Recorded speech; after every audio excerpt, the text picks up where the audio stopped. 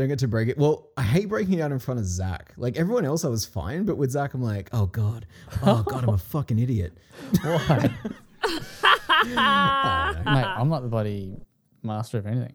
Well, master of 40-minute chats, but Notice me, senpai. Yeah. Notice me, senpai.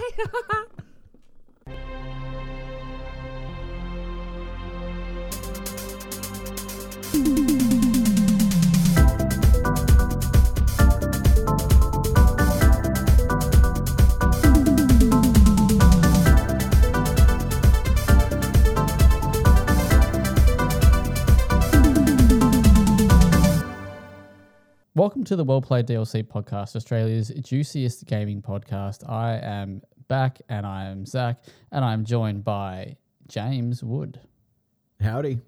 Nathan Hennessy, Hello once again.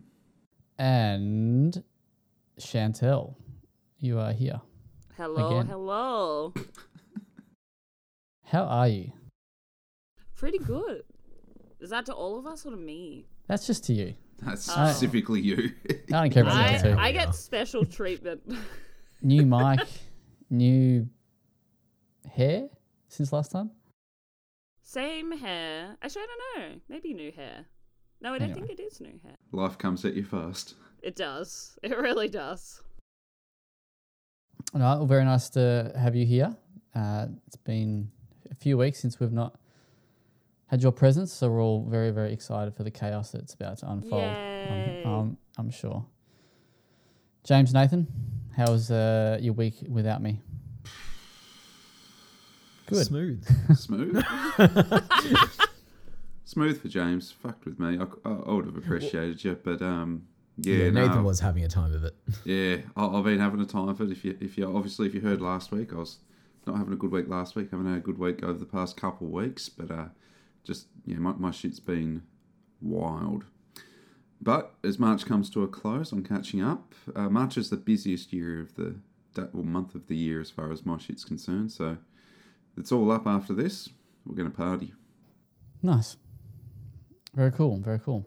All right. Anything I had to ask? I think there was, but I can't remember what it is. So we'll move on, and I'll ask if I remember. But let's talk about video games, shall we? Oh, how are you, Zach? Let's talk about Let's video. do it. Yeah. Actually, one thing. One of the magpies has returned. I don't know if I've said this on You did. Potty, but yeah, he's actually one of the babies who we fed when they were born, and then the parents kicked him out of the group when he was too old and had to go fly his own journey. He's come back. He's come back. It's lovely. Is that the one you sent me a photo of? That is that one. Oh, That is Perkins. so chubby now. He's well fed. Well, hard for Oh, He's well hyphen fed. are you feeding him worms? Sure am. Super worms, mate. Only the best for my little man. Only that's the good. juiciest worms in this neck of the woods. Wow, I want to be a magpie and live in your backyard. Oh. I don't know if you'd survive on super worms. If I was a magpie, That's, yeah. I mean, if you were a magpie. I'm Alas. so glad. I think me and James are on the same vibe here. It's like, what the Yeah. fuck is going on? Yeah, just kept my mouth shut on that one. Let us have I love it. our moment. Bonding over birds and worms. All right. That was a special way to start. No, there was something else I had to mention, but okay, anyway, if I think of it, I will bring it up. But video games, hey, let's talk about them. I know, James, you got a pretty huge load to Been a give busy time. tonight. So anything that you've been playing that's not review content? I'm back in the Fortnites. Yeah. They put Leon and Claire in the skin item shop. Did and you said drop that was dollars? enough I did, and the problem, the predatory problem with Fortnite, right, is that you can't just buy what you need to buy the skins. Oh, right? you got to buy like you an either allocated spend amount. $10 or $30. It's sort of where you're at. So dropped a cool 30, but I got the season pass as well, so I may as well play the thing now. They've added anime bikes, like that do the like the light flare thing from Akira, so it's all looking very cool and very fun. Ooh. It's a great game. There's definitely a part of me that like every time I go back to the well, I feel a little bit grimier. Do they have eloquent. loot boxes in Fortnite, or is it only like buying skins? No, it's just buying skins and cosmetics. Pretty transparent for its. Yeah. Yeah. Of all the monsters out there, it's Didn't they have a alright. lawsuit recently against them? they did. It was like the whole Okay. like I forget, it's like shadow UI or something. The idea that like it's confusing to users if they're going to be spending money or not, I think was the concept behind it. Yeah. Oh. So they decided to settle to the tune of an absurd amount of money, but yeah. But that game And makes changed absurd money. nothing. Hmm? And changed nothing. Well, I mean, that's the thing. Yeah, ideally, something has been changed. I don't know. I've never noticed any problems with it, but I'm also a fully grown adult. I'm not like a 14-year-old trying to play this game. So, That is true. yeah. Yeah, right. Well, there you go, Fortnite, eh? Yep. Love it. I wish Adam was here to, revel in your Fortnite journey with Yeah. you. Zach, no. do you not like Fortnite? That's the do not. vibe I'm getting. No, yeah, sorry. I like my games R18 only, Can't be played by children. No, not really, but Alright. no, I've just never Like never got into Sherlock, the Fortnite. click and collect, Yeah. the most mature game. That's it. See, I like a challenge with my games. Don't lie to us. You have Candy Crush on your phone. I do not. The only phone I have on my The only game I have on my phone is Blackjack. Bike Jack. Not even Vampire Survivors, eh? Don't have any other games. I Yeah, was the only actually game sitting worth on the playing plane there. last week, and old mate from Checkpoint fell asleep next to me. Puts his earphones in, goes straight to sleep. I'm like, yeah, righto. Guess we're Cheers for the company. No, I was right. It was a very long day, but I was like, what do I have on my phone? Surely I got something that I can play, like a Broken Sword or anything. Nah, just Blackjack. Yeah, Vampire Survivors the hotness though. Nah. It is. I've And I never- mean, you definitely don't have Gubbins. No, well, which I want to talk to you about because I have been playing it. I found a way. Oh, interesting. Yeah. Okay. So that's okay. Well, that's actually where I was going to go next. But so my partner, she's got an iPad. And I made sure to download Big Dirty Gubbins, and I've played it a few times. It's good fun. It's pretty good. Very good fun. Do you have an iPhone?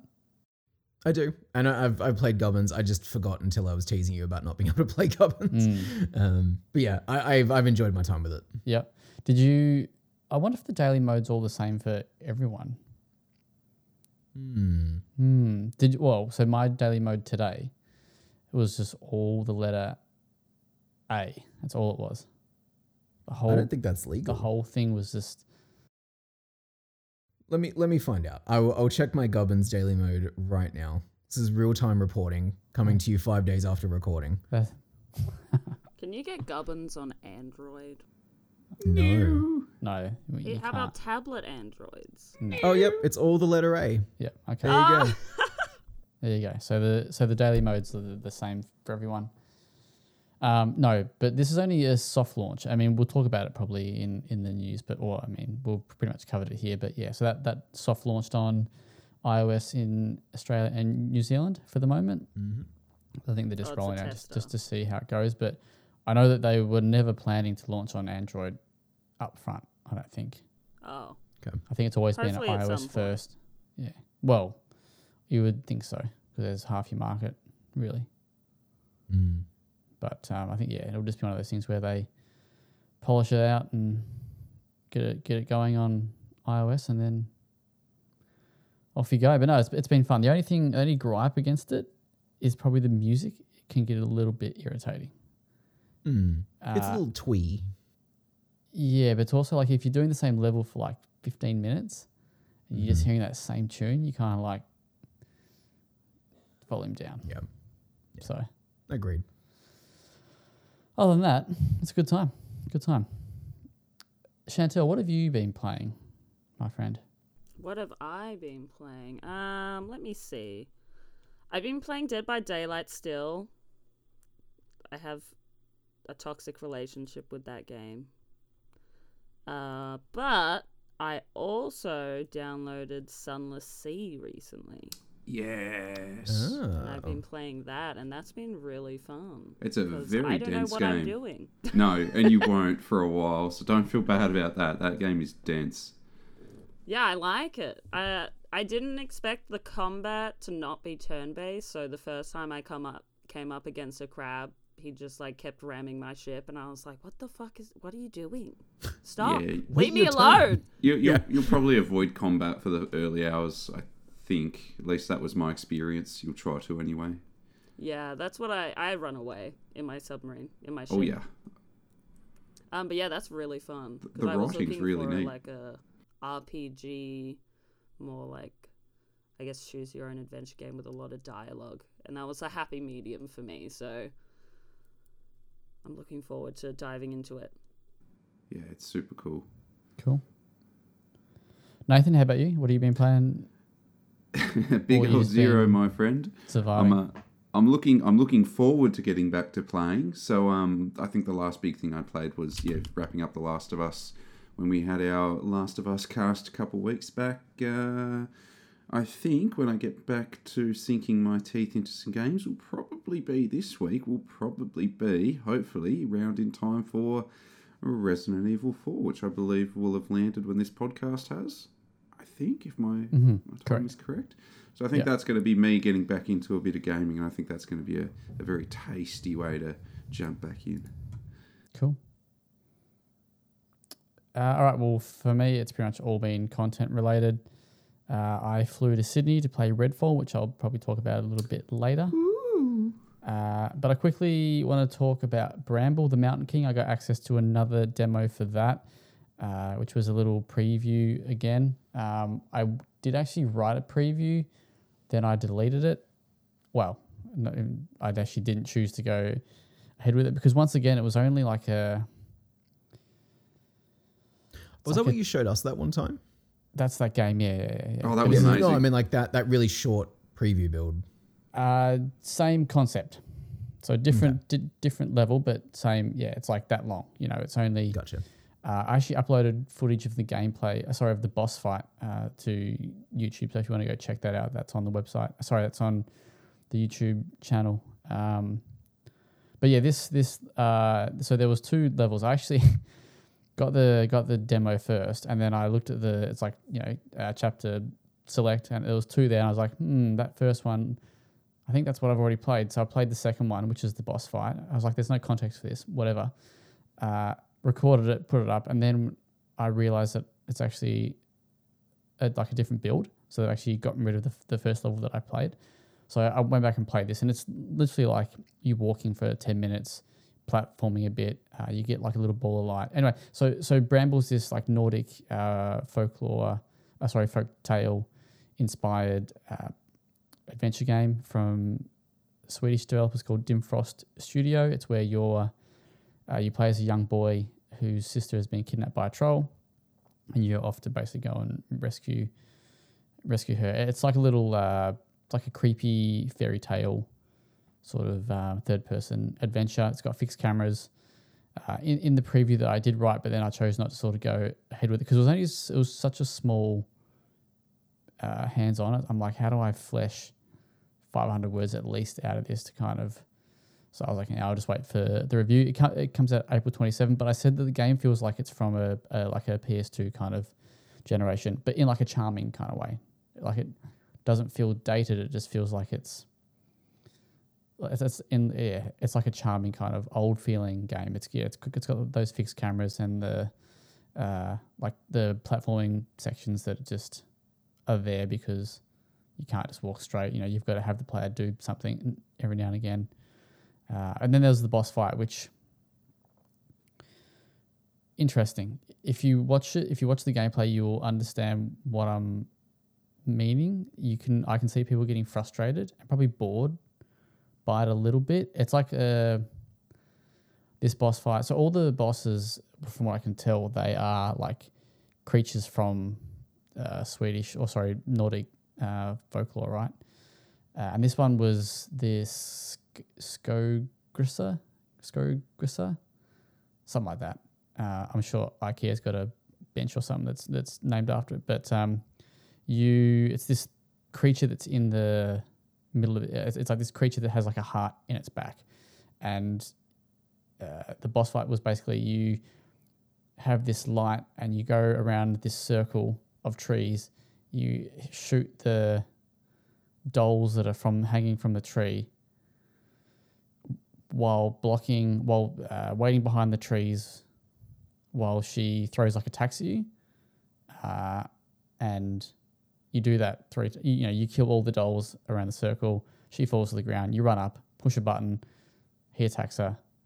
Second phase, you do it again, kind of thing. So it's that kind of old school, dated kind of boss fight. That part I didn't love as much, but the world's super beautiful. James has seen it before, and yeah. Just watching this boss fight now, it looks like it would be fine if you moved 30% faster. Yeah. Just if it was a bit snappier. But yeah. But anyway, so I've been playing that. I am quite excited for the game to come out. So April 27, all platforms, I believe, from memory, including like your PS4s and your Xbox One. Not sure about Switch, maybe. And the other games I've been playing, James will talk about. So maybe we'll go to James first, and then I'll come back and I'll touch on Redfall. So James, you're going to kick it off with... Well, up to you. Dealer's choice. Well, let's get the big boy out of the way. It's a hard shadow to escape from. So Resident Evil 4 is... it's as close to perfect as I think a remake possibly could have been. This is such a delight to have had this early in the year, especially following on from, the Dead Space remake was obviously fantastic as well. And I thought that was, this is probably the best we can do in terms of reimagining, legendary action horror experiences. But what Resident Evil 4 manages to do is, it perfectly, the sort of the thesis of my review is that it's expansion and retraction in terms of what Capcom have done here. So this is the Division 1 team. These are the guys behind the Resident Evil 2 remake, which I think for many people is, effectively they're probably their favorite Resident Evil game at this point. Not hard to see why.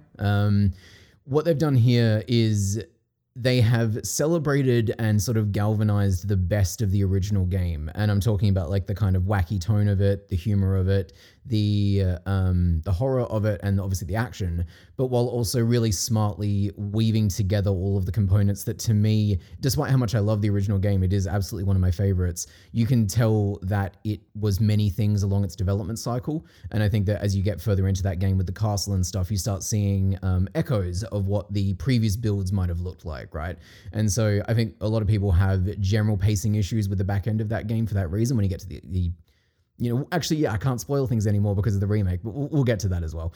But what they've managed to do here is effectively rebuild. It feels like a rebuild of their action system. It feels like they've been building up to this specific mechanics throughout the rest of their remakes, because we have got easily Capcom's best action backbone here. We talked in the preview about the quick select weapons, how that sort of changed the pace of combat. And you can see why now, having played the full game.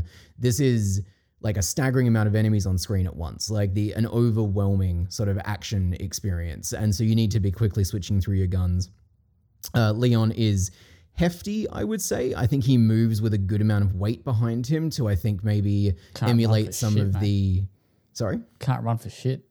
He really cannot. That's a slow jog on that man. He's got a constant stitch, that man. Yes. Him and Ashley are always out of breath. I did notice that. They are panting the night away. But look, he feels really good. There's a lot of vaulting. There's a lot of the flipping and the kicking that you'd sort of expect from the original game. Context reactions to damaging enemies. So kneecap them, kick them in the head. What they've done here is, on top of the fact that the guns just feel fantastic, aiming is very fluid, reloading animations are smooth. It feels very John Wick at times, the way you see him sort of slamming something into his gun and then, pulling it back out again and aiming it slightly to the side if an enemy's too close to him. It's all very action cinema language, I found, which was quite satisfying. And then on top of that, they've also layered in a really great melee knife system, which the knife in the original game was obviously a big part of it, but was also very... I guess like specifically cheesed, I would say. Like you'd knock an enemy down and you do a very awkward slash at it to kick away at its health, right? Here, the knife has a lot more contextual prompts. So you knock an enemy down and instead of the Los Plagas virus like popping out of their head, you get the option to like run up and actually stab them in the head, effectively stopping the transformation. So that's really good. The knife is fully upgradable this time. It has a durability that you need to keep track of. So there's a lot of like sort of And you can stealth smaller... kill. Sorry? You can stealth kill using the knife. Well, exactly. Well. That's sort of the next thing that the knife ties into, which is the game has a fully functional stealth system. Look, it's not a Hitman, you know what I mean? It's not revolutionary. You don't get like the little notification bars about if an enemy's about to spot you or whatever. But Leon is able to crouch and move around quietly. And so because of that, you are able to move through certain sections with an effective stealth tactic. So you sneak up, stab him in the neck, they're done. The bodies disappear, so no one's ever going to be found. And so all these systems tie together to be like just an immensely a satisfying thing to play. Just as a pure game action experience, I'm in love with this thing already, right? And then you add on top of that the fact that it's a remake of Resident Evil 4. And, you know, with all of that, taking only the best parts of it. Ashley has been completely rewritten here. For those who don't know, I guess, like, I've been talking about this as if everyone immediately understands Resident Evil 4, but Leon S. Kennedy, after the events of Resident Evil 2, gets dispatched to the Spanish countryside to track down the president's daughter, Ashley Graham. And then once he's there, he finds evidence of a cult called the Los Illuminados, and they have effectively taken over the townsfolk in this rural area and turned them into mindless, not zombie, but like slave creature type things. And then as the night goes on, things get out of hand and yada, yada, yada, Resident Evil stuff happens in the background. All of that is still intact from the first game, but what they have managed to do is rewrite a good chunk of it. And so Ashley goes from being this very like, you know, peak example of 2005 gendered writing of a companion character who's always screaming for help and she's pretty useless. She's no longer useless. She feels like a fully fleshed out human being in her own right. Her and Leon get a chance to talk a lot more, which is really refreshing and surprisingly warm at times. Resident Evil is never going to be Shakespeare, right? But what they are able to do here with Leon and the other characters that are sort of orbiting him, and you especially get this with some of the later changes in the game, which we very specifically were told not to spoil, so it's kind of hard to praise the best parts of this. But everyone feels like a human, or as much as they can feel like a human inside of the world of Umbrella and zombies and yada, yada, yada. And it all coalesces into this like perfect experience to me. Like there are things missing from the original Resident Evil 4, and I can definitely understand why people will lament those losses. But to me, what's removed is all in service of making it a more cohesive and tightly paced action and horror experience. It's still very scary. It's very tense, plays really well. The way certain areas have been reinterpreted gave me, I said this in my review, it was like a weird nostalgic vertigo because I would expect to walk into a certain situation and find something else completely different. Even if you eventually find yourself back in the same spot you would have been in the original, the path to get there has been condensed and smashed together and remixed in really interesting ways. And all of it speaks to me of like a company that is completely on fire at the moment. I don't think Capcom have had a miss over their past, 5 games now that they've done? Probably, like, yeah. That seems right to me. RE3's probably the only one that you could go, it was a bit weak, but still. But it certainly still wasn't did bad. very well. No. Yeah. Well, that's it. Yeah, I really I had a great time with RE3. I've platinumed that game. Like, I think it's a really great blockbuster, cheesy action movie, right? And this is in a similar vein at times, but it's also incredibly melodramatic while also being maybe their most sincere attempt at dealing with PTSD and, the interactions between human beings and how those all play out in the end. And I cannot sing its praises enough. Like we ended up giving it a 10. There was nowhere else I could possibly go with this score. I absolutely adored it. Whoo! That's a 10, maybe. That is a 10. Definitely a 10. For people that are scared of horror, such as myself, how playable is this game in comparison to RE2? Much more playable, I would say. Like there are definitely horror elements, and as Leon's night rolls on, you do see some increasingly horrifying things, but I never feel like it tips over into being outright scary, I guess. Like, you know, there are certain sections of like Village that I found, and 7 especially, that are genuinely horror experiences. Like they kind of ditch any pretense other than that. I don't think this ever quite goes that far. There's a lot of horror imagery, and I think that the way they've updated it to match the kind of current semi-realistic Resident Evil graphics system is really good, and you're going to see a lot of very gory and scary things, but I don't feel like you are ever genuinely scared. It's just more about a ongoing tense reaction to the action. Okay, that's good, because the Mr. X and like the sewers in RE2 seriously traumatized me. There is a... Did you play And look, I don't have to give any details on this. There is a fantastic Mr. X fake out moment in this game, I would say, that made me fucking chuckle. I had a really good time with it. Did you play Village, Chantelle? Yes, but I wasn't scared by Village. Yeah, I think if you weren't scared by that, I think you'll be fine. Yeah, then I was more scared by RE2. It terrified me. I don't know why. It just did. That's fair. Zach, I'm correct in assuming you haven't finished it yet? No. So I'm playing it with Anna, and I'm up to chapter 5. And there's lots of little things that this game does already that are very cool. So I'm still... The goal was to play through a huge chunk of it on the weekend. Played like 2 hours. Like that's how my weekend kind of went. But yeah, I adore it. I love it. It is phenomenal. Like the combat, I think I was saying to people when I was going to Sydney, but like this combat is probably close to the best third person action combat I feel like I've played. Like in my hands playing it, like the haptics, the guns, it just feels weighty. It feels tanky, and like that handgun just, I know. Yeah. Like right off the bat, you get a fantastic weapon, and then it only gets better from there. I think there was one gun I ended up not using, but that wasn't because it felt bad. I just didn't have room in my little attaché case. The merchant, which we can talk about, can't we? We can talk about his existence, just not what he offers. Yeah. Yeah, he's been...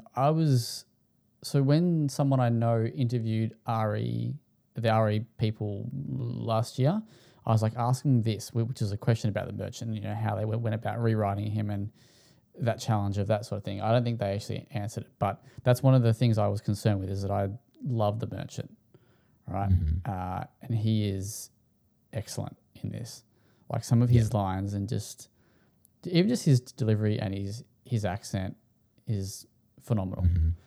I think I've come away preferring this merchant. Which is like a bold claim, because the original merchant is obviously one of the more iconic elements of Resident Evil 4, but the camaraderie that I felt with this merchant by the time that I was done, and just also obviously the mechanical upgrades to him are fantastic as well. But yeah, he very funny, very entertaining presence in that game, and I love that they don't try to explain it at all. He exists in that world. You just got to roll with it. What else do I love? I love the little chapter, which I feel like this came from maybe from the remakes themselves, but the chapter 4, or you know, the text that shows up that you're beginning like a different chapter, right?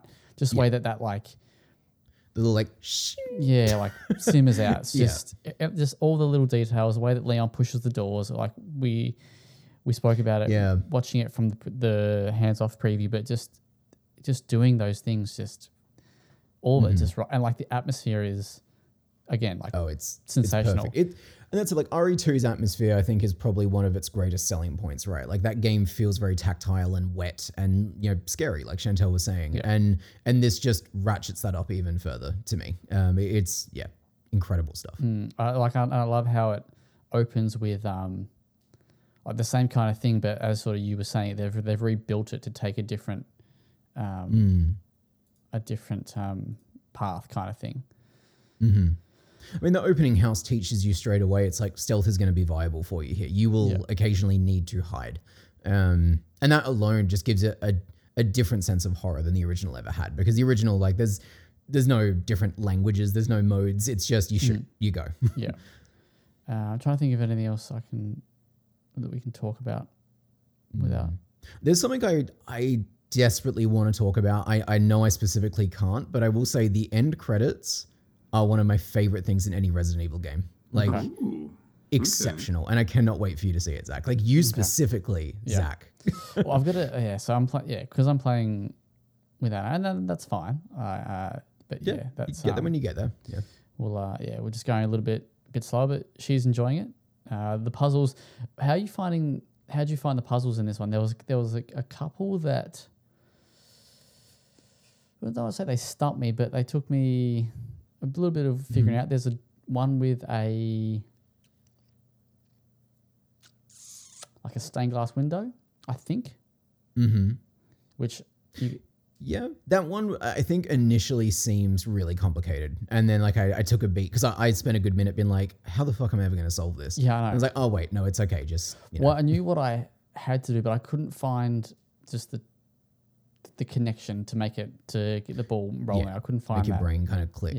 Yeah, no, I get that. There's a mid-game puzzle that I was convinced the game was broken. I was like, oh, I've solved it. What's fucking wrong? Like, I had a proper, let's hard reset, let's do a reinstall, let's see what we can figure out. I was just missing this one tiny detail, and I felt like a fucking moron. But they're good. I like the puzzles, though, and I like that it feels very, there's a lot of keys that you find in the open world to open up these little drawers that are hiding ammo and loot drops and whatnot. There's more puzzles than there were in the original game. It does feel like it's very, like a lot of people talk about Resident Evil as having like great puzzles, and I think those people are going to be very satisfied here. How hard and fast is, because you'd probably remember the embargo more than me, can we talk about the merchant and keys, or we can't talk about the merchant and keys? Let's say no to be safe, because I think stuff around the merchant is just like that he exists and the initial weapons, nothing else. Okay, because there's something that they do with this game that I really quite like. Can I ask, just to be a total asshole about like, we know embargoed stuff, did you go down in a certain elevator yet? No. Sweet. Cool. Please message me when you do. No. That's all I'll say. Well, hang on. Are we talking, is this regarding the merchant? Yeah. Oh, yes. Okay, cool. Yes. That was, I wish I'd been able to write about that. Are we talking about the the thing? I'll message it to you. Anyway, let's, You tried really hard. Yeah, that's the frustrating part, is that there's so much here that I do want to talk about, because I think it's all really good, and like I would love to just sell the game to you guys even more. But at the same time, I understand where they're coming from, because so much has changed, and because so much of this game, even as someone who is like intimately familiar with the original, I had genuine little like gasps of like like delight, surprise playing this, and so I understand never wanting to rob that of anybody else. So, and the best thing is that you actually did play the original prior. Yeah, I just 100%ed it on PlayStation like a week before this dropped. So I did my little professional mode run, which was incredible. I never thought that I could see something new in Resident Evil 4, but I really did. And it was a good way to sort of cap off my end time with that game. And I guess one thing I'll finish on here is I don't feel like this remake is attempting to replace the original. You can buy the original on everything. I imagine you'll always be able to. It's a staple of Capcom's sort of library. This feels much more in conversation with its source material instead of an outright replacement. So like Dead Space, I would say you don't need to play the original. You can play the remake and get the experience. It's Resident Evil 4 in a new way, not the only way. One last quick question for you. How do you think this will play in VR when it does come to VR? Terrifying? Hopefully really great. I don't imagine the mechanics will feel as satisfying in VR. I just think that it would be difficult to convey the kind of like oomph of a lot of this without that third person camera work going on. But I would love to try it. Yeah. Cool. All right. Well, yeah, you can read James's 10 out of 10 review on the website. It's maybe not quite as good as the game itself, but the review is pretty good. It's a hard act to follow. It is. Anything with Leon in it, Leon proper. He's so good in this game. I love him. He's the jacket, man. The jacket it's beautiful. Doesn't get long enough airtime. Just no, it drops pretty quick. Yeah. But that great was guns though. That was the same as the first game though. True. Anyway, There's a very specific moment where he's tied up with his arms above his head, and let me just say, Jesus Christ, good game. good game. Tease me. Yeah. All right. So last week I was fortunate enough to go to Sydney to play Redfall, which is the game from Arcane and Bethesda. Arcane Austin, which is the studio behind Prey, which I didn't love. I do love Arcane, but Really? didn't. Yeah, I was I thought I was lukewarm. alone in that. I was Bounced off lukewarm it. on Prey. Bounced off it. I finished it. Thought it was overrated. No, I didn't Yeah, even finish it. same. I think I played like a few hours, and I was like, nah, just not getting into this. The guns are really unsatisfying throughout. Yeah, and I really, really wanted the original Prey 2, whatever it was, Prey reboot, whatever it was that they. Like Human Head or whatever it was. That looked really cool. Because this didn't feel like Prey, and I think they even actually there's a thing with what's his name, Ralph or something, the former guy from Arcane, one of the founders who went and did Wild West or what it was called, Wild West. Weird West. Weird West. He was saying that Bethesda wanted Prey on the, like, that's what the title was going to be, and they were like, dumb decision. Anyway, so I got to go and play Redfall, which is the vampire game set in Redfall, but it's co-op, single player or co-op. Now, the people that I went with, so I went with a bunch of media from Melbourne. We were convinced that this was going to be a multiplayer session, right? Nah, this was a single player session. So Really? Oh. yeah. So I don't know if I know we've talked about it a little bit, but even though I do like Arcane, like Dishonored's one of my probably top 5 favorite games. Good choice. I'm not that hot on Redfall. Every time I see it, I kind of lose a little bit more interest in it, more hype. Like I'm like, whatever. However, after playing it, I'm a lot warmer to it than what I was going in. I still think there's some question marks, but again, like I only played it for 90 minutes, so it's only kind of a small sample of what the game is. But they did give us a build that was that we had access to a lot of stuff we wouldn't have access to in the game at that point.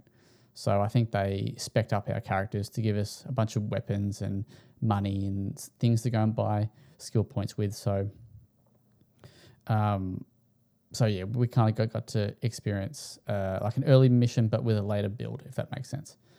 But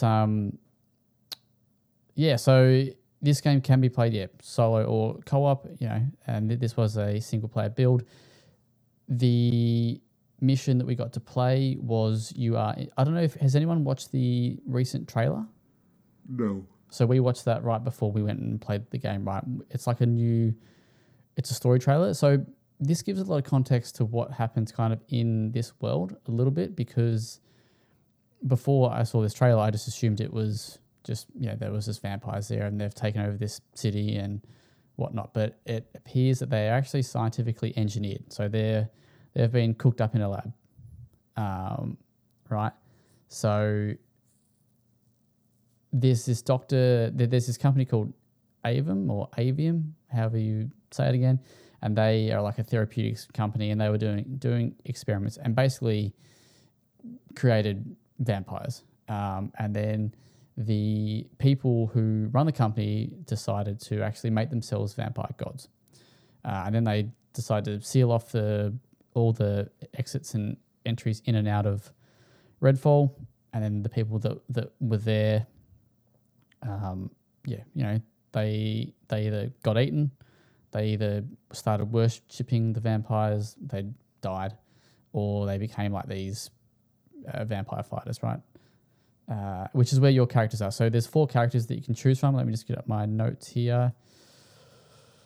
So you've got Jacob, so every character has their own ability and their own ultimate move or ultimate power. Not really sure how. I don't think they've touched on that yet, but again, just one of those video game things that it is what it is. So Jacob, he's actually the character that I went with, but he has a raven. It's like a bird that you can send off into certain sections, like wherever you're aiming this bird, and it will pick up and highlight enemies in that region, right? So it's like Eagle Eye, I think, is kind of what I compared it to from Assassin's Creed. Then he's also got a cloak, so you can cloak yourself and go invisible for X amount of time, and yeah, that helps you with kind of getting around the world. And his power, or his ultimate, is this ghost rifle that deals like super damage to enemies and stuff like that. I think like low level vampires, it'll one shot them. I would assume, because there's tankier vampires, and like there is in all these kinds of games, different brutes and stuff. I don't think that they'll be able to one shot those. But and then you got your other characters, which are Devinder, and he has an arc javelin, so he'll throw this javelin and it'll electrocute people within a certain radius. He also has a like teleportation device, so he'll throw this device to a roof or whatever it may be, and then he'll teleport to that roof.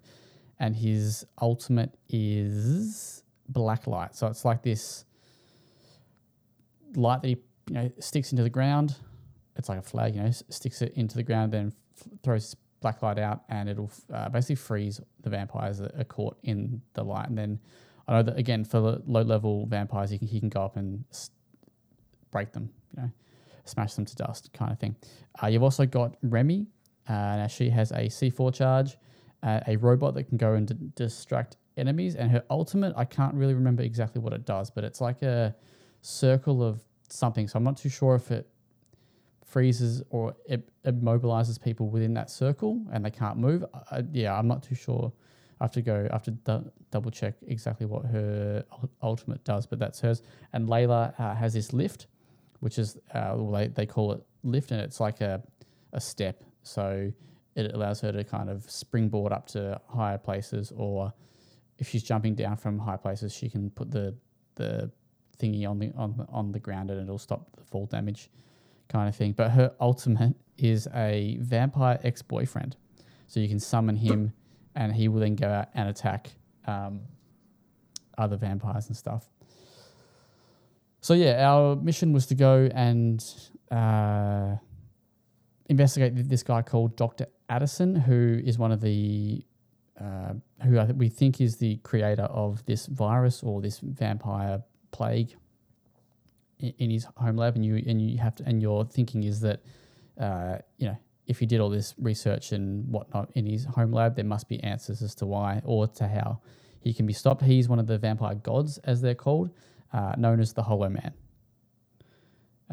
So I make reference in my little article here that it's not Kevin Bacon, Hollow Man. Although I did have a little for fuck's sake moment when I got to that.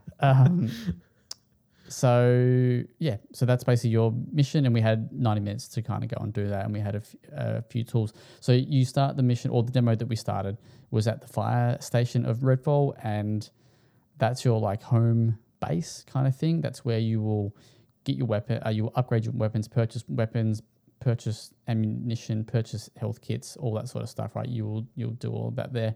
There's NPCs that you can sort of talk to. Some will give you a little bit of info, while others will just go, just whatever.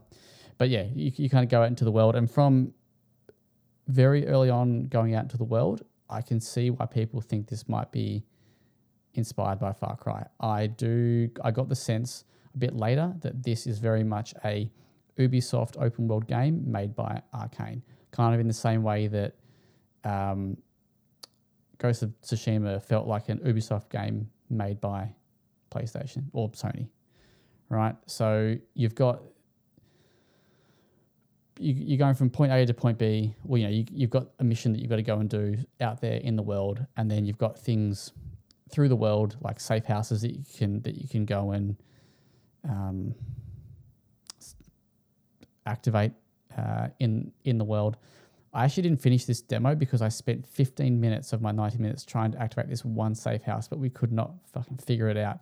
I got right towards the end too. I was like 2 minutes from the end of this demo, but But yeah, so there's like safe houses that you can activate, and I assume that they will when you die, because when you die, I kept going back to the fire station, so I would assume that you'll respawn back at those points, so you're not having to go back halfway across the map again. And there's nests. Nests are things like they're little pockets of the world that you can kind of go into, and you'll have to fight. Like, I mean, it is what it is. You know, it is what it kind of sounds like. It's a nest of vampires. You go through, and they get harder the more the more vampires and stuff that you kill, and that. So they're quite cool. That was my first interaction within the world. I saw a nest. I'm like, yep, gonna go do it, and I died pretty much instantly. Right. So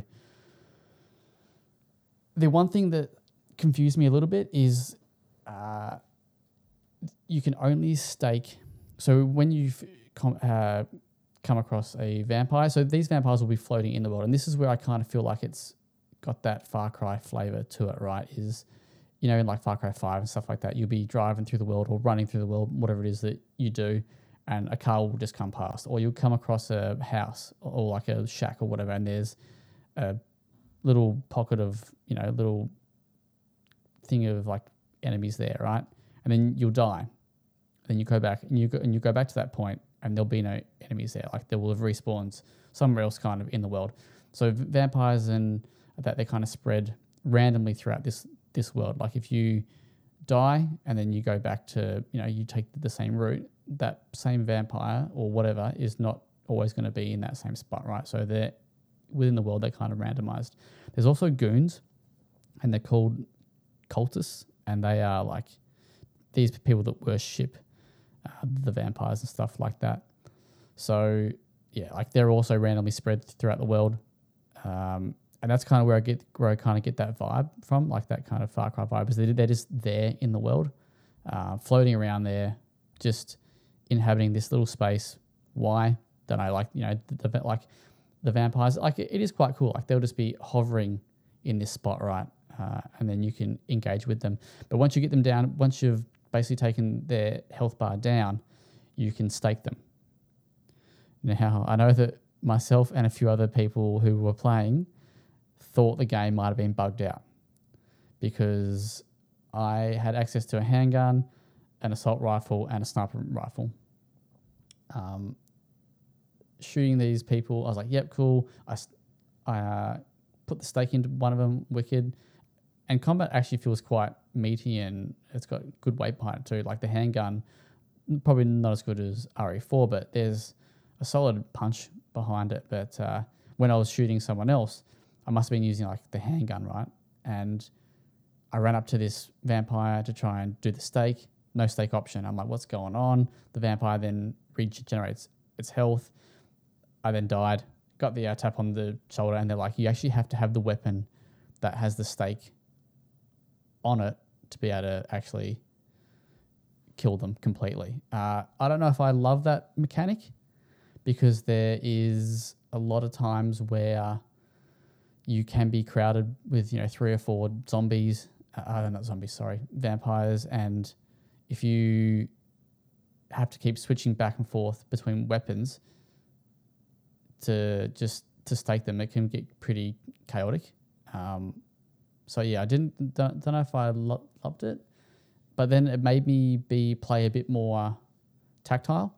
So I was using the handgun quite a bit, and then whenever I was getting into close to the finale, I would then switch out to my assault rifle, which has the stake on it, and then I was able to finish them off and kill them that way.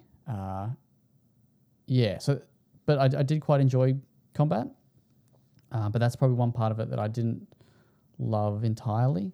But you can pick up other weapons that have the stake on them. So I actually picked up another weapon within the world, and it had a stake on it, right? So I then had 2 guns that had the stakes on them.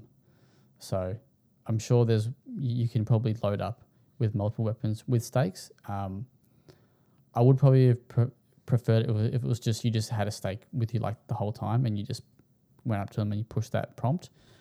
But I think that would make more sense for hunters, right? To have a stake on them? Yeah. So to have that be part of your permanent arsenal. Yeah. So with mine, it was the assault rifle. So on the end of the assault rifle was that you shoot them and then you'd stab them like with the gun, right?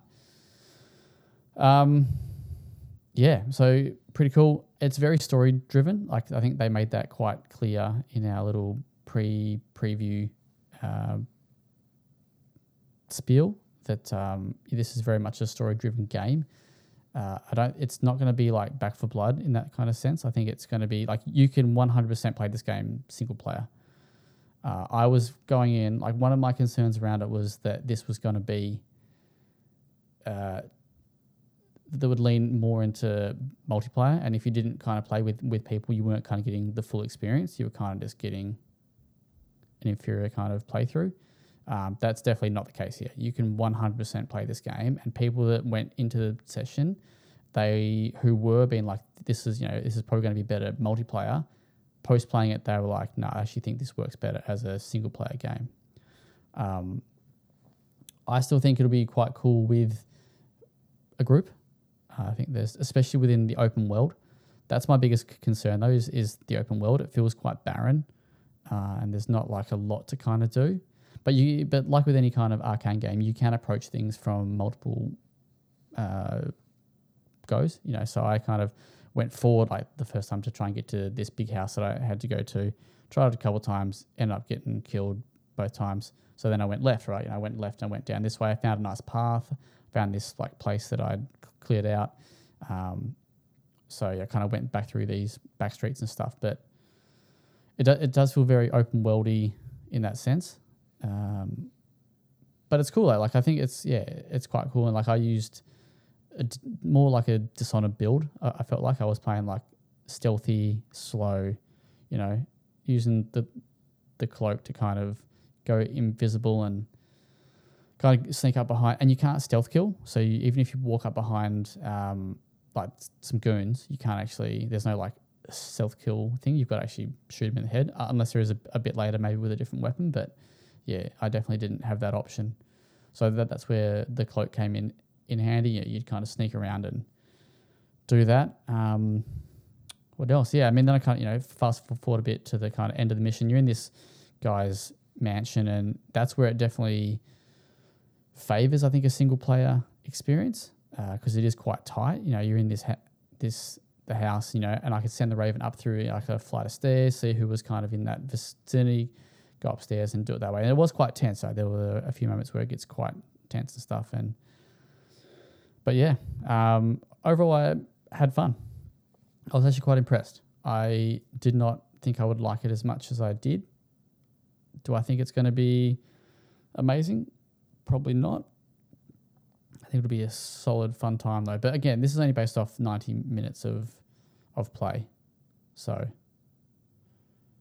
not to ask you, I guess, too broad or heady a question, but like when I think about an arcane game, there's a certain like zhuzh to it. There's a magic to what they do, right? There's a flavor, for sure. Yeah, do you see it here? 100%. Yeah. So this okay. So you'll, even if you watch the story trailer that they put out, you'll kind of get that vibe from the art style and the kind of and I definitely get that feeling. Like there's powers, there's the powers that you can play with, and there's the different directions that you can take to kind of get in. Like, so when you go to this person's house, you don't just walk up the front door and that's it, right? There's multiple ways to get in, and that might change based on which character you are too. So if you have this character who's got the teleportation device, that might allow you access in a certain way, whereas the other three characters may not. I think there's lots of different ways that you can approach missions, which I think is Arcane's biggest. Yeah, it's very Arcane. One of their DNA strong points is that. I'm just curious as to how the open world will play out though, like what. And unfortunately, so we actually had access to the creative director of this game for an interview, but it was very last minute and I wasn't able to make it. I have fired off some written questions. I'm not going to get them back before the preview goes up, so that's a bit frustrating, but I kind of asked about the open world in that, and how they kind of are going to not make it feel like bloatware. Not bloatware, like bloat missions and stuff like that, make it kind of meaningful, because it is kind of that thing where there's a nest here, there's a nest there, there's a nest over there, and you walk around and there's a random enemies here, and then there's a safe house that you can go and get over there. Then starts to feel like a box ticking exercise. Yeah, a little bit. Yeah, it's not quite as clear cut, I think, as a Ubisoft kind of game. Like, you're not going to a certain point of the map to activate that part of the map kind of thing, which I don't think they do as much anymore, do they? Or do they still do that? It's still present. I don't know if it's as... Yeah, I know what you mean. The whole, hit the radio beacon and reveal the area. Yeah, yeah. I don't know if they do that in Far Cry 6. I think they kind of pull back out of that, but maybe in Assassin's Creed they do. But yeah, it's definitely... It's got more of a Far Cry flavour, open world, than like an Assassin's Creed. And there's like side missions and stuff that you'll get along the way too. So there's one that I didn't do it, but it came up on my thing. Hey, you can go and do this, and I cannot remember what it is. And unfortunately, we couldn't do any captures, so I didn't write it down because shout outs to me. But pen broke. So we'll yeah. But I think there's going to be... Actually, no, I can't say that. I can't do that. But I think, Nathan, you'll definitely enjoy this. Everything you've said so far hasn't actually really rattled my interest. It's just putting it more into the junk food category, which I'm still very much happy to entertain. Yeah, see, the thing, like the difference between something like a Back 4 Blood, I think, is that I don't even know what that story was about. Like, I couldn't even tell you now. And we played it together, and I don't remember what the whole thing was. This is very much. I feel like that was, that game was very much, like I said, tailored towards that multiplayer experience. Whereas this is very much a story-driven thing. Like, you are doing missions that push the narrative forward in like an actual meaningful way. Back 4 Blood didn't really have its own identity. It was just riding the coattails of Left 4 Dead. It does sound like Redfall is trying to do its own thing. Yeah, so it's definitely... And that's why you can easily play this game single player and have just as good of an experience as if you were playing it with people. I think with people will be fun. Whether it's better, I couldn't tell you because I haven't played it with people. But I think... either way, I think this is going to be a solid little title. No, not little, but a solid title. Yeah, I think I don't know, for how you're explaining it, like it sounds very mid, like junk food-esque. Sounds a bit shit. For a co-op game, $120 is it? Yes, is a lot. Is this for a junk food for Redfall game? No yes. way. Are they charging that the much pre, now? The pre. Is that it's like on my scene? Is that a special? No, the pre-purchase is $120 and the edition version is $170. To be honest, though, who is actually buying Xbox games these days? No. Sorry. I don't mean that. Not on launch. I'll say that. I don't mean that in such a negative way. I meant like because it's you meant like a Game Pass thing. Because it's on Game Pass. Sorry, I didn't mean that. Who is fucking buying it's on Xbox Game games because they're Pass. rubbish? No, I meant because it's on Game Pass day one, right? So who's spending $150 on this game? Or $120 on. That's a lot, and also for a game that like is co-op. I think that's ridiculous. Like expecting people to co-op for that. This isn't a game that wouldn't be on my radar. You and the lads spending a cool $5,000 to play Redfall together. So just to touch back again on the so the story-driven stuff is cool. I think like that's very cool. And the story actually sounds relatively interesting. So there's things like in the open world, right, that I was kind of scratching my head about. So there's like a day-night cycle, not in the sense like a Dying Light, but there's, it goes night, goes day. In the day, there are vampires just floating around, hanging about like it's just Blade, mate. Which is, I was like kind of like a bit confused as, it's why, and then obviously it's because they're being, developed in a little lab somewhere. But if normal vampire rules don't apply to them, why can we still stake them And why are they still affected by UV light? There's just a bunch of questions within this world that I'm kind of, I'm sure we'll find out the answers to, but it's like, they can obviously hang around in the day, but they still can't have garlic on their, can't order garlic bread. So, but we'll see. The other thing is that once the story finishes, is there any reason to go back and play this game? Like, is there any replayability? Are they going to support this game post-launch? Now, in the story trailer, the reason why I asked you if you've seen the story trailer is because at the end of that, they mention there's a thing that says like a hero pass. So I'm wondering if there's going to be some form of monetization, or if this means that if this means that there'll be more content coming. I actually think it's fun. I generally had a good time. Like, I enjoyed my hands-on with it.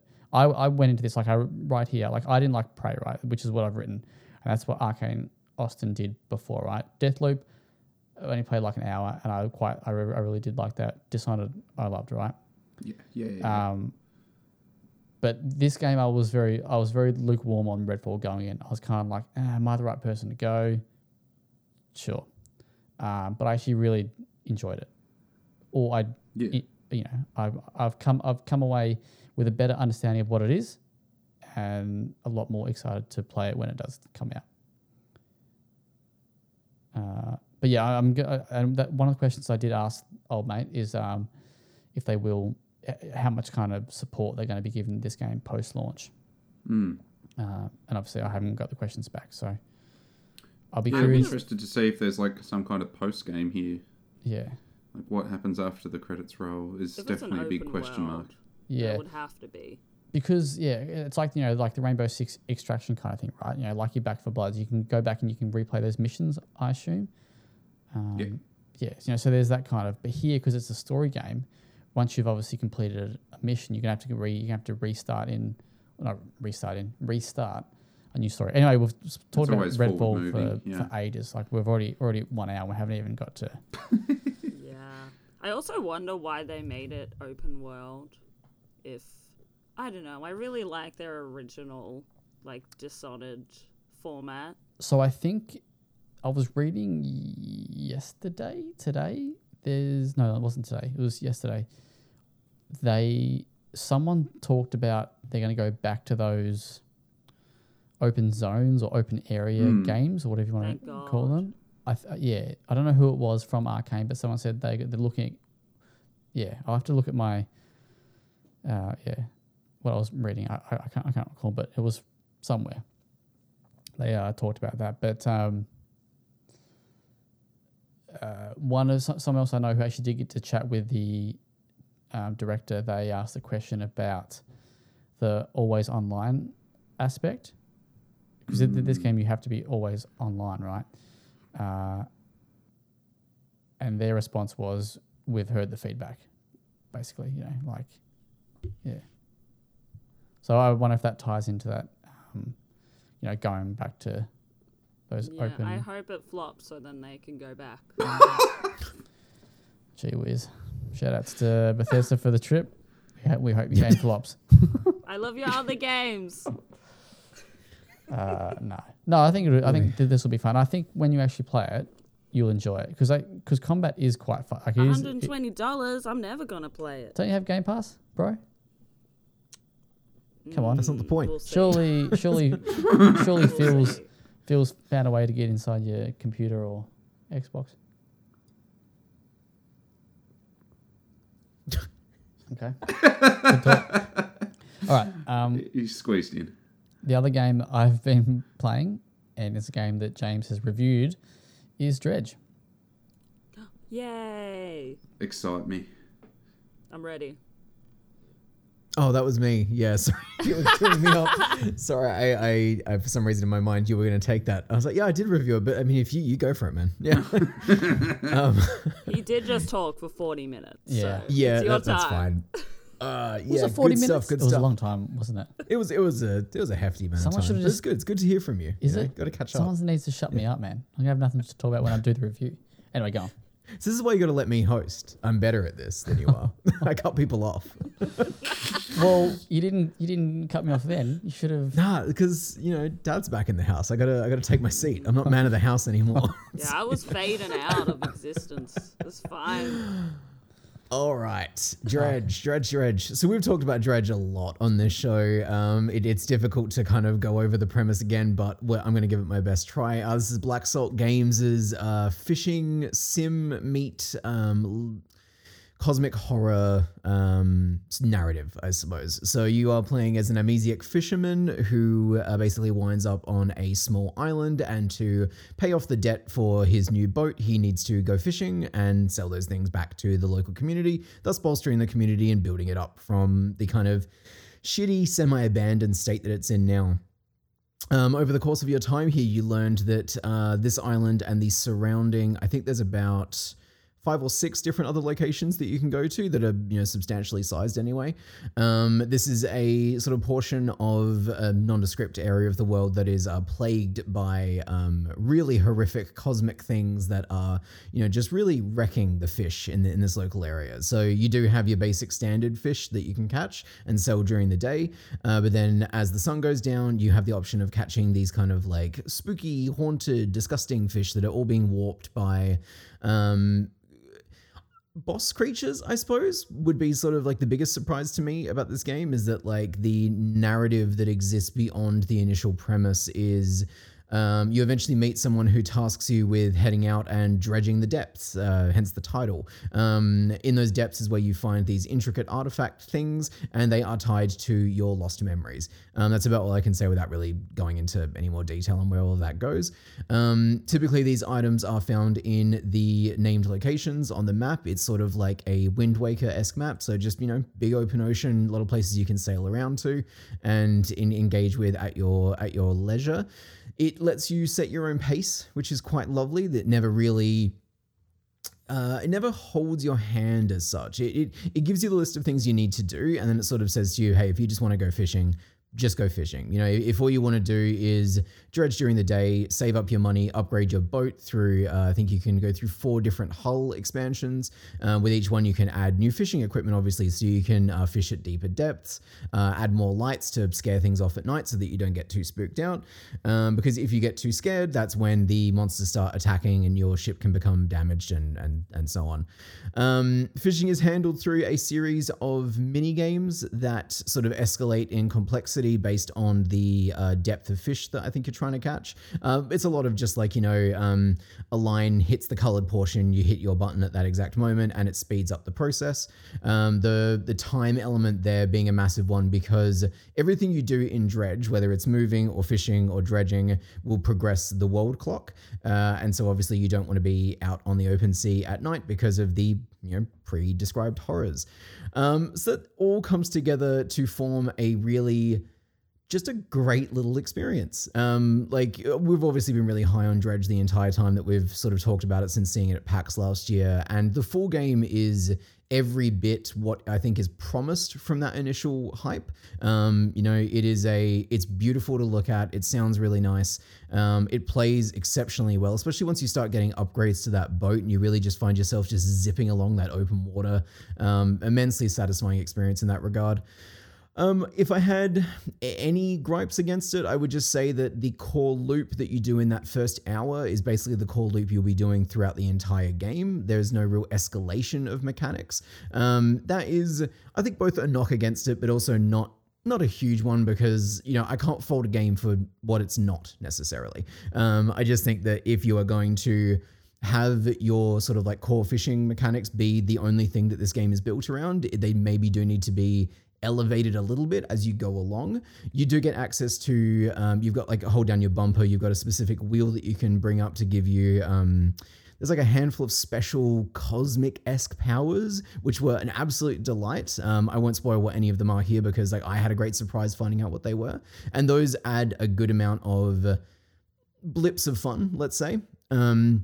And you can also, you can drop nets, you can equip your boat with like a net that you drag along behind you. So if you just want to go out dredging and have the fish sort of auto catch, you can eventually do that.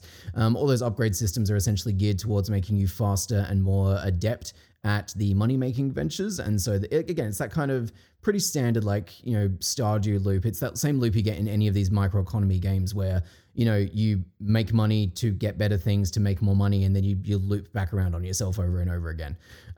That's not necessarily a bad thing, though. It's really great core mechanics. It's a really great world to lose yourself in. There is a surprising amount of side quests, a surprising amount of narrative going on in the background of this thing that I had a really good time discovering.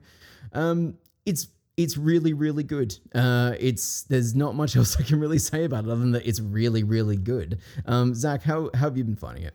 So I played it, finally got the chance to play it last night, and I was like, yeah, I'll play it for an hour or so. Played it for like 3.5. Yeah, it's that kind of game. Yeah, and I went hard. I went out at night. I was not shy. Those bloody rocks, eh? They just pop out of nowhere. That's it, yeah. So your boat can be damaged, I guess. Like the upgraded hulls give you more blows that you can sustain. I think at first you just get 3 hits and you sink, basically. Then extra damage is also given to each side of your boat is where you equip your specific fishing gear. And if you get hit on, let's say, the left side, then whatever is on that left side has a chance of being damaged. Or if you've got stock sort of on that area in that, again, that Resident Evil 4, but not inspired by Resident Evil 4 inventory system, you might lose something out of one of those slots if you get hit on that side. Which is another, like, just a tiny complaint I might have, which is that, you know, I do find that the game can be quite punishing when you do get hit in those later sections, because you end up having to navigate some pretty tight corners, and the floaty, you know, no pun intended, sort of controls of that boat, I think are really good and very precise in a way. But I do think that the kind of like ratio of potential damage to losses is a little bit skewed at the moment. I would tweak that just a tiny bit, but again, these are small things that don't overall detract from what is like otherwise an amazing experience. Because you can also have fish, or stuff stolen by seagulls or like vultures and stuff if you're out at night. So they will circle around your thing. And yeah, so rocks, when you are out at night, like I went and I looked, these rocks do just pop up out of nowhere. So it's not just like rocks that are there during the day and you just can't see them until you're, you know, X far away. They are things that, because you've been out at sea for so long and your brain's gone a bit crazy, these things will just pop up and you will just slam right into them.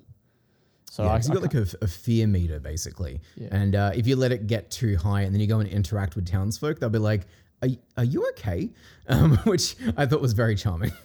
But it's cool, like, because there's obviously some missions early on, or at least that I did, where you're encouraged to go out at night. So there's like one mission that is find a bunch of items that have been shipwrecked, right? So yeah, you go and do that, and some of it is at night. So yeah, I had a challenge actually finding that fucking first one at night. It can be. Yeah, because so what I would do, right, is I'd go, no, I'm not going to fish. Just going to go straight to this pot and do the shipwrecking and come back. Ooh, that looks like a nice fish that I might be able to catch. I'd catch it. Ooh, that looks like a nice spot to dredge. I'd dredge it. Then suddenly you've wasted 3 hours. And I've had, and then I haven't even got halfway to where I know that I have to be. I'm like, by the time I get there and come back, is it going to be like morning again? I'm going to be cooked off my head. I'm going to be Chantelle like at one of those 4-day festivals. Yeah. But then also my fish has gone infected because they're stinking up a storm, and I don't have enough room, so I've wasted hours fishing. Yeah, so there's a good little balance of weighing up, like. Yeah, risk reward is really good in this game, and I do think that like there was a, you know, like in the initial hours, like a small trip to like the next island takes you 3/4 of the day, and it feels like a massive trek out there, right? And then by the time you've upgraded your boat, you're getting to like the limits of the map, and it's 11 a.m. And it just, that escalation of power is really, really fun, and the game always is willing to give you its own version of like escalating situations that you're gonna have to deal with. So no matter how ahead of things you think you are, there's always gonna be something that like pretty smartly outmaneuvers you. And you know, its art style is very cutesy. It's very beautiful to look at, and so like horror isn't really something that it achieves, but I think that the sort of human fear of what lies beneath is expertly utilized a couple of times. I had a proper like stomach turn moment at one point, so like props to them for that. There's also like fish and stuff that you'll catch that are obviously cosmified. So you take him to old mate and he's absolutely frothing that you've he loves it. You've brought him this kooky fish. So just don't ask him what he does with them. No, I won't. But the other thing is, I did quite like this. Like, I thought the soundtrack was really good, and Agreed. I like how the story is told. Like, it's just text, right? So there's no voice acting. It's just kind of like, but there's like vocal prompts, like or something kind of. It's very like Zelda-like, where it's like everyone's like oh. Yeah. So, but then you're right. Actually, you reminded me. Like the storytelling, I think, is really good because like when you approach like a dock, like you auto dock it there, and then you get like your standard menu items for your inventory, your ship upgrades, and whatnot. But if any narrative beats happen on those particular locations, they get described to you in a very like text adventure way. So it's like, you pull up to the dock and notice the smell of a campfire lingering nearby, and so there is a lot of imagination going on behalf of the player, and because the art style is so evocative, it's a good meeting of those two things, I thought. yeah, I think it's very, very good. I think it's a great time. I was describing it to. I was on a boat and someone was describing it to me as Goaty. Oh, okay. Potential. Oh. See, that's the thing. If Goaty. the problem with RE4 being what it is that like I don't want to play anything other than RE4 at the moment. But I will say before RE4 and still after, Dredge absolutely deserves to be part of that conversation. Like, this is a fantastic game. I haven't landed on a score yet, but I'm pretty sure we're going with a solid 9 out of 10 on this one. Cool. Brilliant. Did you get an impression for how long this might take? Yeah, average? so I failed a couple of side quests because I kind of fumbled the bag on a few of them, and so like I didn't see absolutely everything in the game, but like I had a pretty good idea of everything that was in there. I think my clock is sitting at about 22 hours. That's very respectable. Yeah. And that's with a lot of faffing about. Like, I really enjoyed just like, going out to where I know that there was a bunch of like really nice luminous fish at night and taking a bunch of screenshots for 20 minutes. So, it's, yeah. I'm sold. And this is cheap, isn't it? This is not a Redfall price tag. This is like $40, isn't it? 35. 35. That is a very reasonable price. I've put in a little order for the physical edition that they're putting out as well, because this feels like one of those things that, this is exactly what we want when we talk about indies, like really testing new things and new mechanics. And the idea of like kind of like a horror Wind Waker fishing sim is just an incredible pitch, and I'm glad they pulled it off. So, so what I suggested was that Dredge could be this year's Cult of the Lamb. This year's indie darling, if you want, Gotcha. throw another term at it. I think this is going to be a universally acclaimed indie. Agreed.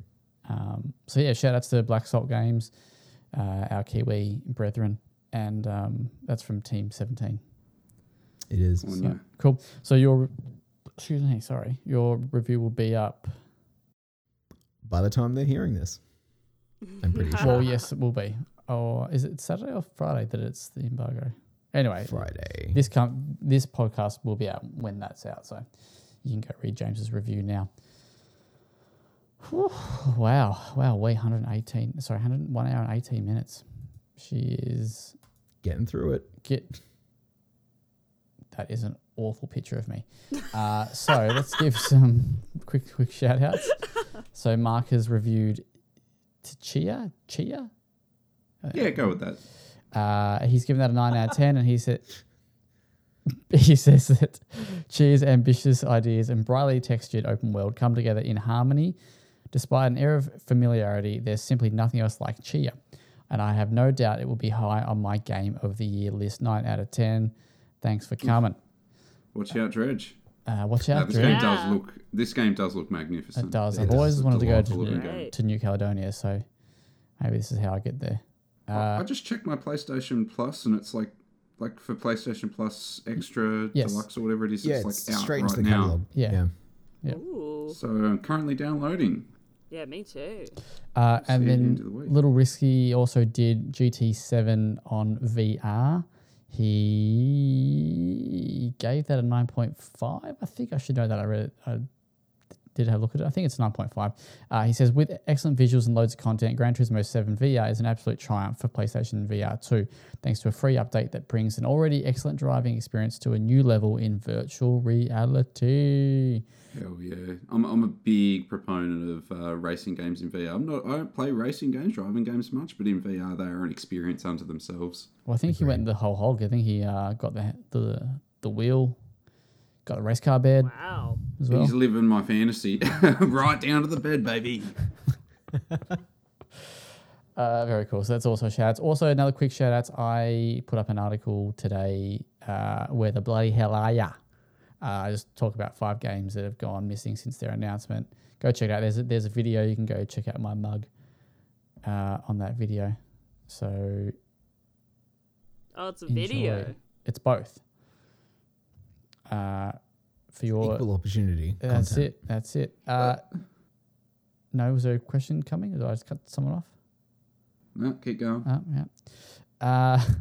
Chantelle, do you want to quickly give us a couple minutes to talking about your Elder Scrolls experience? Yeah, a couple minutes or 40 minutes. Maybe don't do a full Redfall. Hey. I knew I was going for long too. I could feel it. Feel it in my bones. Yeah, that's okay. Oh, thanks, mate.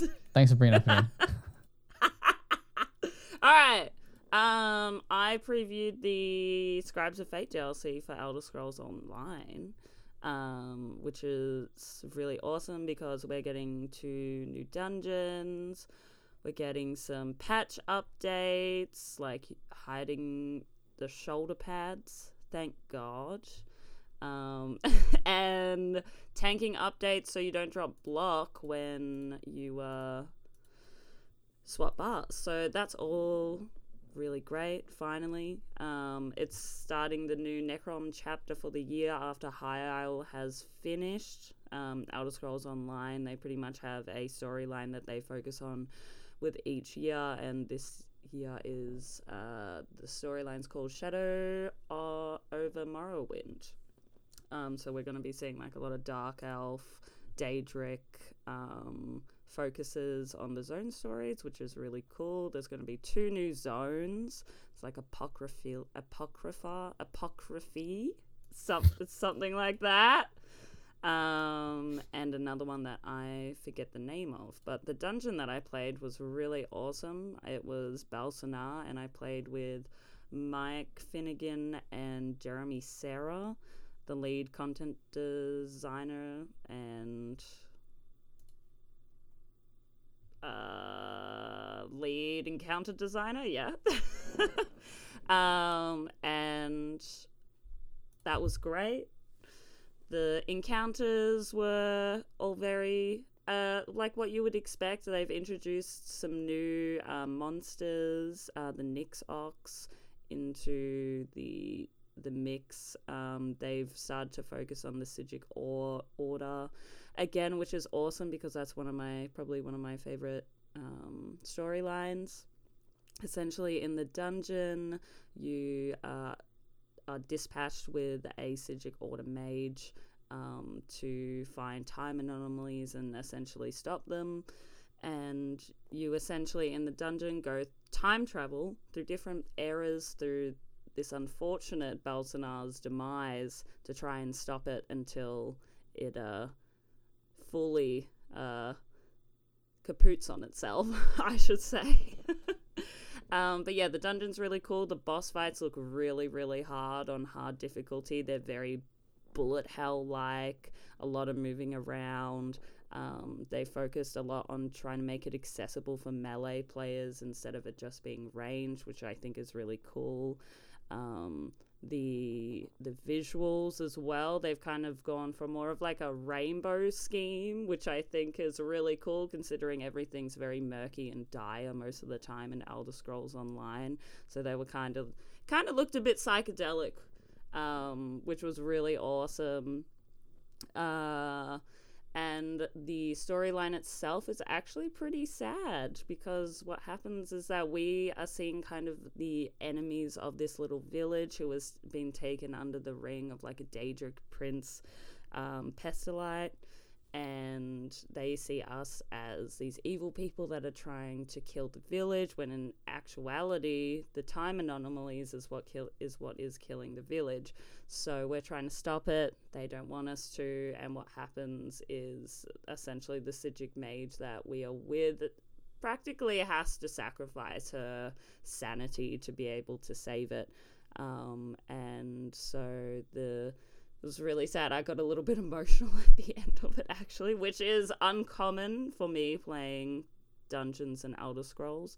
But yeah, it was a great experience. I had a fun time with Finnegan and Sarah, and yeah, pretty much. Reading your preview, it sounds like a cool D&D campaign. Like that kind of idea of like returning to a place as time is like changing it over and over again. Very into it.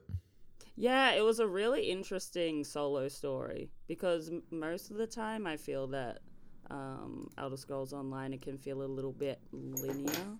Like, especially when you're into like end game content, you kind of just like run right to the end of the dungeon and just try and kill the bosses. But with this, you're kind of forced to interact with a smaller space more and kind of uncover it, which feels just like it felt very multi-layered. It felt like it used the space a little bit more. I didn't preview the other dungeon, but I imagine there will be a lot of tidbits in there that will like lead into the main storyline. So yeah, I'm glad I picked that one, because I had to choose what one we did, and I was like, oh, I don't know. So I got a good time. Cool. Glad to hear it. Very exciting. You can read your or Chantelle's preview up on the website. James, do you want to, seeing as you're the big dog, little mini dog, do you want to run through the news for us? Yeah. I mean, how could I not after an introduction like that? Okie dokie. So for those looking to get an early bird look at PAX Australia 2023, you can now buy your tickets, which is exciting. I think I saw on Twitter today that they've already sold through, I think 25% of the 3-day badges within like the opening hour. Wow. So it definitely seems like last year's PAX was a roaring success in terms of bringing that thing back into the zeitgeist. So good times ahead. How much badges? Wouldn't know, mate. Wouldn't know. You'd have to read the article on well-played.com.au. Who's going this year? Yeah. I'd say so. I mean, I'll always go to PAX if I have the chance. I'd say I'll so. be there for the Friday, just the Friday. Well, after last time, you might want to reassess your capabilities. 3-day Context, Nathan got a bit fucked up. $175. Single day badge is $70. Cool. Chantelle, so, that is an early bird price. So sure. When is it? Wouldn't know, mate. Oh, October 6th. Well, I'll be there. I'll be there, and I 68. won't drive this time. Very good. Very good. Which means that you will Sonic be out Frontiers is getting its first massive DLC drop, I believe. I think we're looking at March.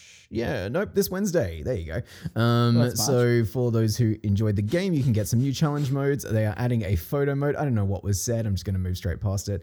And they're also adding a jukebox to it. I still can't hear you, Zach. It's fine. Players can now listen to their favorite Sonic songs all throughout the Starfall Islands with 53 songs available. This is it's a great game. Good to see it getting some support, and I think that it's good that we recently talked about how like the success of this game has enabled them to give like pay rises and job security. So really nice to see. Get around it. That is Sights, Sounds, and Speed DLC. Sonic Frontiers. So that's good. Jedi Survivor has gotten a new story trailer. This is pretty much entirely focused on I don't know, Cal's looking all gruff and moody now. It seems like we are 5 years after the events of the original game. There is a new Jedi that is seemingly in like a weird antagonistic role with Cal, which seems pretty cool. You can check that out on, wherever it is that you watch videos, YouTube, Twitter, do what you got to do. Looks pretty good. That game is slated for release on the 28th of April. Texas Chainsaw Massacre revs up with an August release date. This is the Dead by Daylight kind of rip-off. Is that what we're aiming for here? Something like that, I think adjacent. Yeah, Freddy vs. Jason. Well, they are making a Dead by Daylight movie soon. That is certainly That's content. something. Yeah, that is going to happen. It's going to be a thing. But yeah, look, Dead by Daylight. I have not seen anything about this game, but the technical test is beginning on the 25th of May. So I guess pop that in your calendars if you are into the Texas Chainsaw Massacre. We've already talked about this earlier, but Gubbins has released on iOS. This is sort of a free beta test kind of trial thing that they're doing here just to see how the game goes once it's in people's hands. It will be monetized eventually. So now is definitely the time, if you have an iOS device, to jump onto that and experience the game for yourself. And I think that's pretty much it. Well, Naughty Dog has announced that they're working on their next title already, which is like, yeah, sure, cool. I feel like we already knew that though, but yeah. Well, it's one of those things where it's like anytime a major studio is like, yeah, we're working on our next thing. It's like, yeah, I believe it. You'd hope so. Yeah. Otherwise, like, what have you been doing? What else is Neil doing over there? Yeah. Well, is this one that Neil's not attached to? Oh, is it? He's too busy making season 2 of The Last of Us. Well, there's they've got the Last of Us online thing, which is not him. They've apparently got that fantasy game, which is not Neil, and Neil's doing something else. Apparently. Interesting. From what I can vaguely remember from what I read a while back, but yeah. That's an odd choice for a studio that has like openly talked about how much they had to crunch to get one game made. I don't know how they're going to make 3.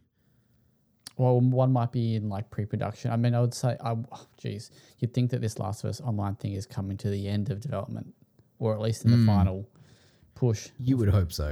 Yeah. The other one might be in like actual production, and Neil's next thing is pre-production, so it's only maybe. Yeah. And then when the Last of Us people, Yeah, that's it. News. Get it in you. Good wrap up, mate. Thanks, mate. Good job. I think you did really well. That was efficient. I liked it. I like James's radio voice. Yeah, it's good Yeah, shit. same. It's a Don't get to beautiful break voice. it. Well, I hate breaking it out in front of Zach. Like everyone else, I was fine, but with Zach, I'm like, oh god, I'm a fucking idiot. Why? Mate, I'm not the bloody master of anything. Well, master of 40-minute chats, but Notice me, senpai. Yeah. Notice me, senpai. Mate, all you need to be noticed is a 40-minute chat on something, and then I'll notice you. hey, Zach. Do you want a good off-topic, man? Is this going to be... Uh-oh. Okay, go for it. No, Do I'm it. not setting you up for anything this time. This is very sincere. I binged the first season of Slow Horses. Good man. Had a very good time It's with it. next on my list. Yeah, very I good. Yes. highly recommend it. A very compact and satisfying British spy thriller. I don't think it like particularly dazzles, but it doesn't need to. Like, No. it's just a really solid TV show. How good is Gary Oldman, though? Oh, he's fantastic. I love yeah. him. He is. Dude absolutely shows up for work. I mean, I think everyone does a really good job in that show. There wasn't really a performance I didn't like. A couple of really sincere surprises along the way. I had to like, oh, okay. Like just when I thought it was losing me, it would do another thing to be like, yeah, okay, let's see where this goes. Yeah, because they're only about 6 episodes, aren't they? Yeah, super short. And I love that it ended with like, next season on Slow Horses. And I was like, fuck yeah, let's go. Russian agents, man. Let's fucking do it. Hell yeah. Wow. Hell yeah. No, I'm glad. Nathan, I think you'll have a great time. Yeah, I think I will too. It's my kind of genre. Yeah. Well, Did anyone watch Yellow Jackets? Yes. Yeah. Season We're- 2's we're coming yellow. out. I know. Is it Very excited. Next week? Oh, I thought it was ages away. That's good. It's oh man, like I'm driving through Melbourne. There's billboards everywhere for it. I'm pretty sure it's late March. Really? That is soon. That's a fast turnaround on season 2. Melbourne's got advertising everywhere for it right now. Yes. I'm excited. Wild. No, I was just going to say, while we're talking about, film stuff, big shout outs to Lance Reddick, who sadly has passed away. Yeah. He was... That fucked me up, man. Yeah, very, very good actor, and, seemed like an absolute ripper of a bloke. He did, didn't he? Loved his video games, loved his video Always had a game good image. adaptations. He was in, obviously, the recent Resident Evil Netflix show. He was in So good. Quantum Break, my favourite. And then Destiny, which apparently there's... Have you seen the news reports from today? That he was playing he was playing such Destiny the night before he Yeah. passed away. Shit. Yeah, and he always was. Like, he was very integrated into the Destiny community, which was nice considering his character is such a tentpole character in that world. Yeah, exactly. Destiny players going to be feeling it huge. Like, that's going to be a very noticeable loss in that game. Yeah, especially coming the timing on that, being the end of Destiny 2's massive, 10-year long campaign basically. To lose someone who was as vital to the not just the narrative itself, but just the vibe around that game. It's really really sad stuff. I did see that his final performance will be the Hellboy game. He voiced Hellboy in it, so that's yeah. Yeah, I'm seeing John Wick on Friday, so Nice. that's going to be a interesting experience. Yeah. Given how far too young. indeed. The dude always looked super healthy. I know that sounds redundant to say. No, but I know what you mean though. Yeah, he had a very Superman-esque. vibrance. Yeah. Yeah. Yeah. Well, we may as well do 90s film of the week, which I'm going to piss Buddy off, and it's not going to be a 90s film of the week. Film of the week. It's going to be a film that was close to the 90s. You couldn't get any closer if you tried. Actually, you probably could, but it was from the year 2000. It is Hollow Man, because why not? Because Hey, look. God. Yep. I didn't. I love that you broke the segment of the show itself. You decided to abandon its, ethics and morals for the sake of a joke from a 40-minute spiel about a game nobody else cared about. That's it. Really appreciate that about you, Zach. Now we're going to talk about a film that no one else probably cares about. Kevin Bacon, Josh Brolin, Kim Dickens, Rona Mitra. Big fan of Oh, hers. man sucks. She's in Ali G. Great performance. Great film. Oh, Elizabeth Shue. This film has 26% on Rotten Tomatoes. This film stank. Anyway, you can watch it on Foxtel Go, binge. We can pay for it on YouTube for $4. Paul Verhoeven. Fucking hell. You have some interesting picks. Wait, To be is this a Paul Verhoeven film? Yep. To be fair, You serious? What? I wouldn't have picked this normally. It just happened to be 90s Film of the Week is coming up. I haven't picked one. Hollow Man reference from not Gotcha. that Yeah. long ago. Well, you know what. Wait, so this is the dude that did RoboCop and Starship Troopers. Yeah. Yep. What the fuck? Okay. He fell far. Well, it depends on your perspective, but That's true. Yeah, that's not a good film, is it? There's a Hollow Man 2 as well. No! There's Hollow Man 3. Wow. I wonder Anyway, if they start a going trilogy direct to right video. Anyway, shall we wrap it up there? Or is there anything more that you guys want to share for off topics? Not much for me. A little bit of transit viewing is, and Zach will appreciate this. Short, sweet, Blackbird, Apple Plus, Yes. Apple TV. What'd you think of that? Brilliant. I mean, it's not a trying to sell it verbally to someone. You wouldn't do much because it's a haunting prison drama. Like, it's a prison drama, but it doesn't overstay its welcome. It's very tight, 6 episodes. I felt uncomfortable watching it in a good way. Like, there was no gross out moments or anything like that. It's just performances being that good. You sit there with a knot in your stomach for 6 hours. So it was brilliant. And then How good's Big Tarragon? Whatever his name is. Is his Taron Egerton. What did I say? Tarragon. I don't- That's the fucking... Tarragon. That's Yeah, I the- don't know. Is that a Lord of the Rings character? I don't know. Taron Egerton's always a pleasure. Like, I've always enjoyed him for, like, Kingsman, but then I saw Rocket Man and I've just been obsessed ever since. Yeah, I think he's a phenomenal character actor. he's great in this. Yeah, he's I mean, just all the performances are quite haunting in this one. I don't really want to say too much about it because if you do watch it, I think it's best to watch it without too much context. It's brilliant. The other one was Thirst, so I'm still in my I sort of give myself one movie a week at the moment. Park Chan-wook. Last week I talked about, I think it was last week, Sympathy for Mr. Vengeance. This week, Thirst. It is a vampire romantic dark comedy horror. Like it's kind of, that's Park Chan-wook's thing. He's like every genre in one film. Again, like his films, it's a romantic tragedy. Again, like his films, halfway through it turns into a different film. I loved it. It would be a top 3 vampire film for me. So again, South Korean. It was bizarre. It was laugh out loud hilarious, and it was one of those films where so much happened in the first 10 minutes. I remember looking up and saying to April, like she looked at me and she's like, what the fuck is going on in this film? I paused. It was 10 minutes. I thought it had been an hour. Like just the nature of how this film moves and his films in general. Breakneck pacing, but you will never be lost. It's a kind of magic. Highly recommend. Loved it. Buddy, I know it's high on his list. Please give it a look, man. You're gonna love it. Nice. Chantelle, got anything for us before we go to bed? I've been watching Made in Abyss. Yeah, you have. Isn't that fucking good? We don't like the game on here though. No, we didn't the review game's that terrible. very well. Yeah. You gave it too high of a score. Thank you. Love the anime though, like on every level. But please tell us. It's amazing. It's blown my mind. I didn't watch it for so long because of the chibi art style. Exactly. No, I was the same. I thought it was going to be some Puts me childish off. shit, and then I got a gut punch. Yeah, and it is quite like wholesome for the first few episodes, and then it start kind of becoming like psychological horror, and then it just gut punch after gut punch after gut punch, and it's just trauma. Thanks, Chantelle. We're on That the was same great. page. But it's great. Everyone should watch it.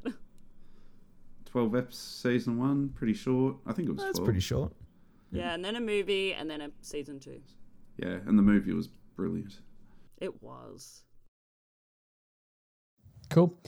All right, very, very exciting. Next week is an even more exciting week because it's pledges. Ooh. So get We're excited. going to play Balan this year, I think. We don't know. We just assume everyone's punishment is Balan. Yeah, I think we'll just go with that. It's just a bit It's easier. going to be like a 3-hour podcast. No, we whip through them pretty quickly. It's I just, mean, if you're here, you can take some time, but just yeah, we'll whip through the others. don't get me started on Redfall, mate. I won't be able to stop. And in other exciting news, this would already have happened. I may have been able to share some stuff, may not, but I am off to an AFL event tomorrow for the launch of AFL 23. I know everyone here is absolutely fucking ecstatic about that. So Up the doggies. they got fucking pumped all the weekend, mate. They're bum. Get rid of them. I don't know anything about AFL, but have fun. I will. You're a good Victorian, aren't you? Yeah. All right, cool. Thank you for this week's. Thank you for checking out this week's episode of the WellPlayed DLC podcast. You can check out the content on www.well-played.com.au. We didn't actually give it a shout out. I've only just remembered now, but there's Big Skill Up did a review for Bayonetta and something that's on the website. What is it? Bayonetta Origins. Bayonetta Origins and Some other shit. Chorizo or something. Chorizia. Yeah. I don't Chorizo. know. Oh, Chorizo. God. Spicy sausage. It's on Bayonetta Origins and the Spicy Sausage. It's up there. Go check it out, and we will see you next week. Bye. Ciao. Farewell.